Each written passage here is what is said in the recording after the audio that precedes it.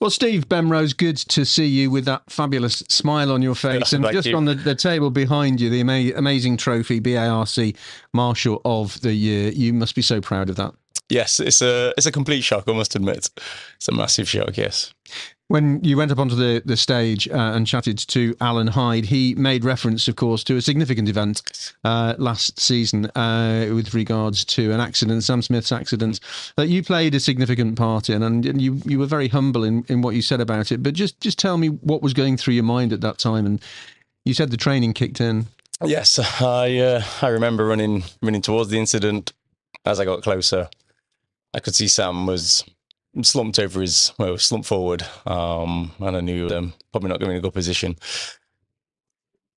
I wasn't really thinking, to be honest. It was just run, get there, and deal with it. And like I say, luckily the training did kick in, and I was able to assist him. It didn't feel like too long. Thankfully, there's a medic come running in behind me and took over. So I was able to move on and with some other duties, thankfully, yes. Absolutely. You mentioned the training, an important part of being a marshal, and I know that they look to recruit new marshals every year. You have to go through a training program. So what was the point, and when was the point when you said, yeah, I think I'd like to go and wear orange, I'll be a marshal, and why?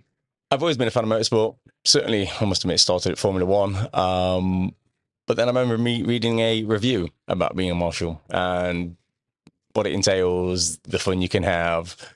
I never realised how close I could get to race cars. I never expected to be my local track is Donington Park. I never expected to be, going to the taster day and being at Donington Park. So after that, once I'd done my taster day, it grew, the passion grew, the excitement grew, and I just wanted to keep going.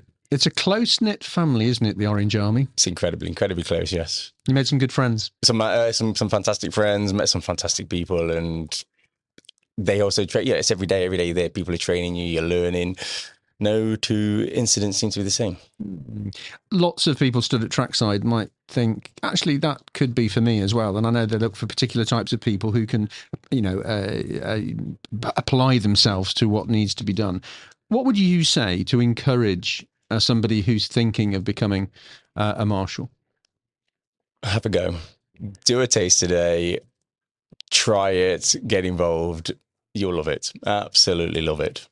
Have you got much planned in for 2024? I've got a few events planned in. I think about 20 days at the minute. Maybe a few more depending on application for the Formula One. But maybe a few more afterwards as well. We'll see. I've got to keep the wife happy as well. Right. That could be the lady stood behind you, waving at me at the moment.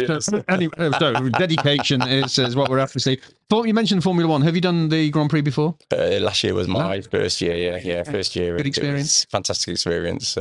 Just the whole atmosphere, the whole weekend. It's long. It is a long weekend, but it's fantastic, yes. Absolutely. Congratulations on your award. Very well done. Thank you very much. Have a great time in 2024, and thank you for the service that you do. Thank you very much.